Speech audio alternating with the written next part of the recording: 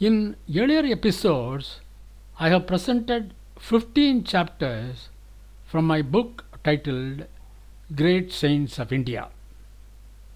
This is the 16th chapter of the book dealing with Sant Tukaram. Chapter 16 Sant Tukaram. Sant Tukaram was one of the greatest poet saints of India. He is quite renowned for his contribution to the Bhakti movement of Maharashtra. The exact records related to the life history of Sant Tukaram are not available. So, there is disagreement regarding his exact date of birth. It is considered to be one of the four: 1568 AD, or 1577 AD, or 1608 AD, or 1598 AD. He was born in a small village called Dehu near Pune city in the state of Maharashtra to Bolhoba and Kanaki, a couple belonging to the lower Sudra class. His parents named him as Tukaram Viloba Ambe. He had two other brothers.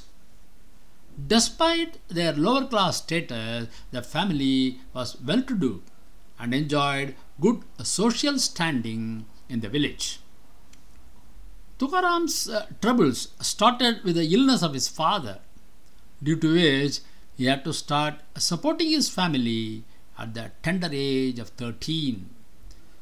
Shortly thereafter, both his parents died. Tukaram's problems mounted. Death of his family members and economic hardship affected him badly. Tukaram was married twice. His first wife died of starvation during a period of severe famine. His second wife constantly nagged him for not being able to properly support the family. Tortured by the death of his first wife, the constant nagging of his second wife, and the failure in his spiritual quest, Tukaram went into a severe depression. By the age of 21, he had lost all the hopes in life and was at the threshold of death. At this point of time, he is said to have been visited in a dream by Namadeva, a great poet saint of the 13th century. This initiated him into the spiritual path. That particular moment changed his destiny, and he started his journey as one of the best poet saints of the country. The epithet Sant is accorded generally by tradition to persons who are thoroughly saintly. So, Tukaram is commonly known in Maharashtra as Sant Tukaram. His poetic compositions are known as abhangs. These abhangs were inspired by his devotion for Lord Vithala, the family deity. In so doing, Tukaram incurred the wrath of the Brahmins.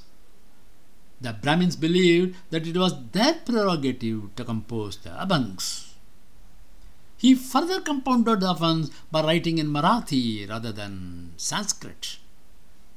According to legend, the local Brahmins compelled him to throw the manuscripts of his poems into the river Indrayani. They taunted him with the observation that if he were a true devotee of God, the manuscripts would reappear. It is said that Tukaram then commenced a fast unto death, invoking the name of God. And after 13 days of his fast, the manuscripts of Tukaram's poems reappeared. This made his detractors as his followers, and he acquired the reputation as a saint. It is uncertain how many poems Tukaram composed, but the standard and most frequently used Marathi edition of his poetry which first appeared in 1873 from the Hindu Prakash Press with funding by the Bombay government, brings together 4,607 poems. The following are the teachings of Sant Tukaram. 1. An individual should make God the center of his universe. Serving others and loving others is the best way through which we can find Him.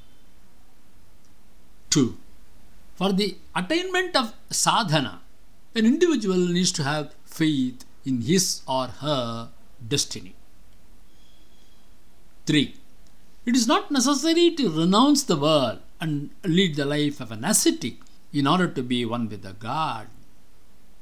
Spirituality does not require elaborate rituals. 4. Nama Japa, that is, reciting the name of the Lord, is the most important privilege of being a devotee. 5. Siddhis serve as impediments in the attainment of genuine sadhana. 6. Traditions prevent an individual from budding in the love of God. One has to sidestep the usual customs to achieve the same. In the year 1649, Tukaram disappeared. His most devout followers believed that Lord Vithala himself carried Tukaram away, while some others were inclined to the view that he had been assassinated. However, no one has ever offered an iota of evidence to justify the latter interpretation. I have also published an audiobook on the subject. The links for the book are titled Great Science of India and the audiobook are given in the description part of this presentation.